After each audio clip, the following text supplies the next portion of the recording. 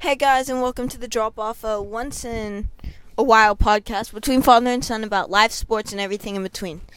So, this weekend, or I guess this past week, a ton of huge NBA news dropped. So, what has been going on? Okay, well, let's just take it step by step, order by order. Last week, okay, so we were on a trip, and where were we when you were like, dude, Dame got traded? We were driving from Boston to Bar Harbor. Okay, yeah, so we're taking a little family vacation to visit the seminary that I and your mother met at, started dating, got married, you were born. We're taking a family vacation up there, went to National Park, Acadia National Park, near Bar Harbor, and Damian Lillard was traded. So it's been this huge, long, Dame made his trade request. He said, I'm only going to Miami. Miami's best offer really wasn't that great. And so all of a sudden at the kind of 11th hour right before training camp opens, another team that also starts with an M traded for Damian Lillard, and that team was the Milwaukee Bucks. Now, what are your instant reactions to the fact that Dame just got traded to probably the Celtics, your favorite team's biggest Eastern Conference rival? Well, it was crazy news. I was shocked. I really didn't know what was going on. I thought it was fake when I saw it, because, he was going to Miami, and the offer they gave him, it didn't even seem that much more appealing. It was Jrue Holiday, Grayson Allen, and, 2 or 3 first-rounders. I don't really remember. But, 1 first, 2 swaps. But that doesn't even seem all that much better than what Miami was offering. Yeah, as we'll see, as we'll talk about later in the podcast, it really was a 2-part trade. And so I think the fact that there was multiple steps to it, that they could repackage and get more assets, made it ended up being a much better deal. Because, Jrue Holiday is probably one of the most underrated players in the NBA.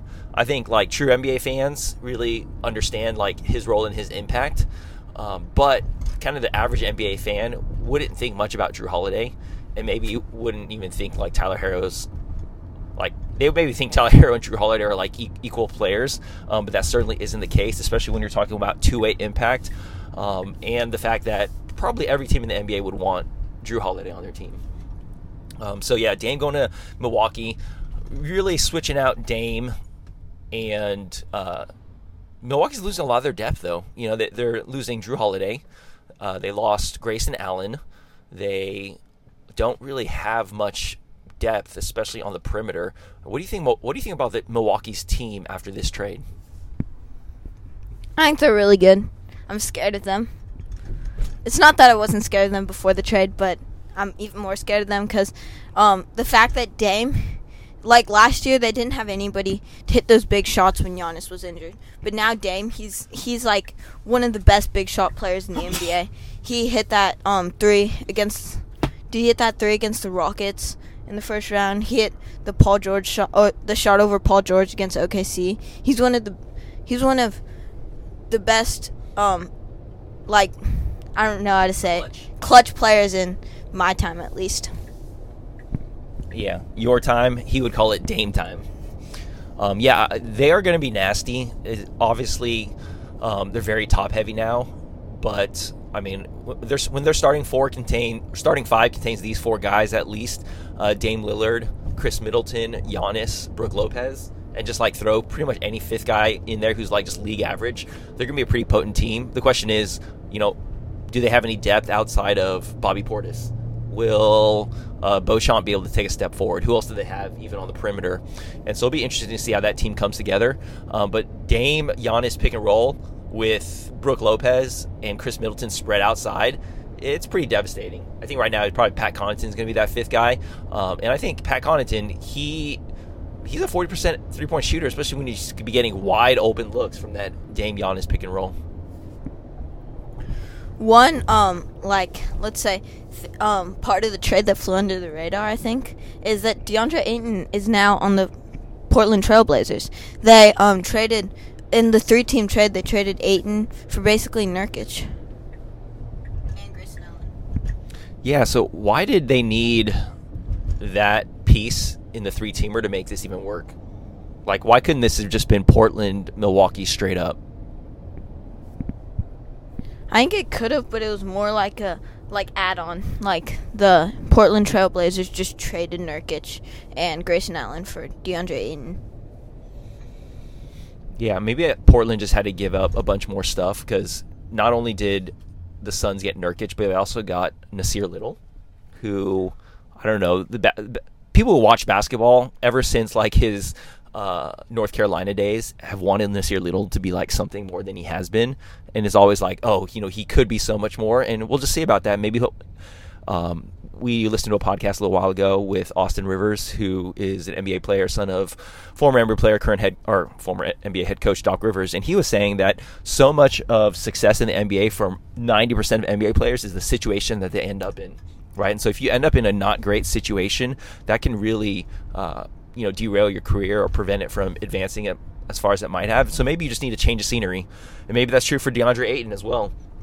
Maybe Phoenix wasn't the best spot for him. Maybe he couldn't handle the spotlight of going deep into the playoffs so early in his career, having so much pressure on him. Maybe that's not the kind of player he is. Maybe he needs to grow into it. Maybe he doesn't want to be that guy, and so he's on a team now with kind of bigger personalities. Scoot Henderson's obviously the leader of the future of the Portland Trailblazers, and so maybe he can grow with those guys. Shaedon Sharpe, a couple other guys young players they have, Anthony Simons. I think the thing is he wants to be the guy. Because the problem was that he didn't think he got enough opportunity because of Devin Booker and at one point Chris Paul and now Kevin Durant and Bradley Beal. Yeah, that's just dumb then. I mean, you got to know your role. Like, obviously you got to know the pecking order. I think maybe he just didn't want to do the things that he needed to do, which was like play really amazing defense, protect the rim, grab rebounds, set amazing screens. Sadly for that's just the role of the big man. The post-up game, the face-up game, unless you are elite, like Nikola Jokic, who obviously is just a virtuoso passer as well, you're not going to have the offense built around you if you're a big man. Your job is kind of do the dirty work, clean up on the glass, make sure the rim is protected. And maybe he just didn't want to do that. But if he doesn't want to do that, even in Portland, he's got Robert Williams now right behind him, breathing down his neck. And so let's talk about the second part of what went down this past week. Okay, so actually, before we get there, I know you have a big Bucks fan in your life who's one of your best friends. How did he respond to this trade? What does he think about it? He was super excited. I don't think he cared that they only had 6 good players on their team. But he's a huge Pat Connaughton fan, so I think he's happy that he gets to start now. And he's super excited about the trade. Okay, huge Pat Connaughton fan. Never heard those 4 words put together. Actually, I just thought maybe Austin Rivers would be a good pickup for the Bucks. He seems like he'd be a solid, backup point guard or kind of third, fourth guard off the bench. Okay, so yeah, Bucks fans are super excited. Celtics fans are completely bummed because the Bucks seem like they have improved. But then part 2 is what happens a couple days later. So it happened during the middle of church. So I didn't figure it out till like an hour later or something.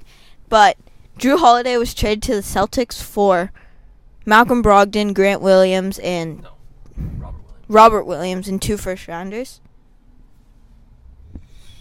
Yeah. Was it? I think it was 1 first-rounder and 1 swap, right? It was 1 first-rounder in the protected. It was 1 first in the protected Warriors pick. Oh, that's right. The protected Warriors pick. That's conveying next year, 2024. Or this upcoming year, I guess, this upcoming draft. So huge news. Really, it just seems like an arms race now. Everyone's trying to load up. As a Celtics fan, give me your instant reactions when you found out this news. I was super excited. We basically had the same team as we did last year with Kristaps Porzingis instead of Robert Williams, except we lost Grant Williams. And Jrue Holiday instead of Marcus Smart. And that's basically what we needed. I didn't really like Malcolm Brogdon, so I'm fine with losing him. I actually wanted him to be traded for KP, but I think it's a really good trade. Yeah, I mean, this really is just it. I'm just so excited to see what these teams are going to look like. I love Jrue Holiday as a player. I just feel like he fits exactly what they want to do. And right when they made the Bucks trade, I was just like, oh man, like the fact y'all don't have Marcus Smart anymore. I was like, Smart is exactly who y'all need to guard someone like Damian Lillard and to really stand a chance against that. But then you basically got someone who's better, like better than all the things that Marcus Smart does. Obviously, Marcus Smart won that Defensive Player of the Year award a couple years ago, but I would say Jrue Holiday is just as worthy of being kind of one of the best perimeter defenders. He probably doesn't do as much of like the guarding the post as Marcus Smart does. He's like not as flashy of a defender, stepping to charge and things like that. But in terms of someone just guarding on the ball, getting over screens, just being so strong, Jrue Holiday is pretty much the best player you can get at that, who has like that well-rounded game. And so who do you think your starting five is, finishing five? Do you think it's flexible based on lineup? Like, what do you see as the Celtics' best lineup competing for a championship this year? Their best lineup is either Jrue Holiday, Brown, Tatum, Horford, and KP, or KP, Tatum, Brown, White, and Holiday. Yeah, man, just hearing you say that team is stacked. I mean, hopefully the big X factor I think is KP staying healthy, because y'all are really thin in the big men now. You're relying a lot on how old is Al Horford now? 37. 37-year-old Al Horford. KP, who just played the most games he's ever played, I think, in a season this past season. But even that was 65. But he's got plantar fasciitis that prevented him from playing in the World Cup of basketball. But apparently he played in a scrimmage recently and didn't have any issues. And so plantar fasciitis is one of those kind of usage things that you got to watch, and hopefully it doesn't come back. But obviously every team is like this. If they stay healthy, you got to put that as a caveat. But if they stay healthy, I say they're definitely one of the top two in the East championship contenders, and they're right up there, I think, with Denver and the Lakers in the West. How excited are you about this upcoming season? I'm very excited, but besides Al Horford, they don't really have any bench depth. There's Peyton Pritchard, who requested trade this season, or this offseason. So, and then you have like O'Shea Brissett, Jordan Walsh, Delano Banton. But they're not as deep as they used to be. That's true. But I think everyone just recognizes that in the playoffs, that depth just doesn't really matter. Obviously it's great if you can go 10 guys deep in the regular season, keep your stars fresh, but you really only need like 7 guys you can ride with in the playoffs. And so y'all got 6. And just, maybe you can find one more 7th guy in the biomarker. Austin Rivers, we're just like saying Austin Rivers would be fit well on every team, but y'all need a big man. And so what big men are out there that you think are like feasible gets? Because right now your team is very expensive. So you really can only afford like a kind of a minimum buyout guy. Who is that person that you'd be looking for? Also, Blake Griffin is yet to re-sign, I think. I really have no clue. I don't really trust. Maybe like Tristan Thompson. I don't really know. He was on the Celtics for a little while. Freedom. But I think he's on the Raptors. What? But I don't know. Maybe we can try and get Daniel Tice again. I mean, I think y'all should have gotten Dominique Barlow from the Spurs. I mean, he would not have been that expensive, and he's been really solid, but maybe people who aren't like watching the Spurs that much wouldn't really recognize that. I think he's a young player with a lot of potential. He's probably not quite ready for the bright lights of like, deep into the playoffs. But that's just one guy that popped into my head. So any kind of final thoughts on everything that went down? I think if you talk about who are the big losers in this, for me, the big losers are the Miami Heat and the Philadelphia 76ers. What do you think? I think it's the Miami Heat because, of course, they didn't get Dame or Jrue Holiday. But I think it's the Clippers also because they could have gone Jrue Holiday. They could have – I don't know what Harden will do now. But basically they came out with nothing after they're, like, trying to get everybody. Yeah, I mean – I can't imagine putting James Harden on the Clippers. Like, that just seems like a night. You're gonna have James Harden, Russell Westbrook, and Kawhi all on the same team. Like, where's the leadership coming from in that situation? Paul George. No, Paul George is just like Robin, Mr. Number 2. He's never going to kind of like be that vocal leader who needs to like get everything in line. So the Clippers are just a mess, man. I don't know what to say about the Clippers. They're always, that kind of tantalizing, hey, when everybody's healthy, when everybody's on the court, they're like world beaters. But obviously that hasn't been the case for any extended period of time. True for the Pelicans as well. There's a lot of teams that are really have a lot of potential on paper. I know how you love that phrase, on paper, but on the court, we've yet to see it. So, really excited about the upcoming season. I don't know if you saw this news, but Devin Vassell re-signed as well.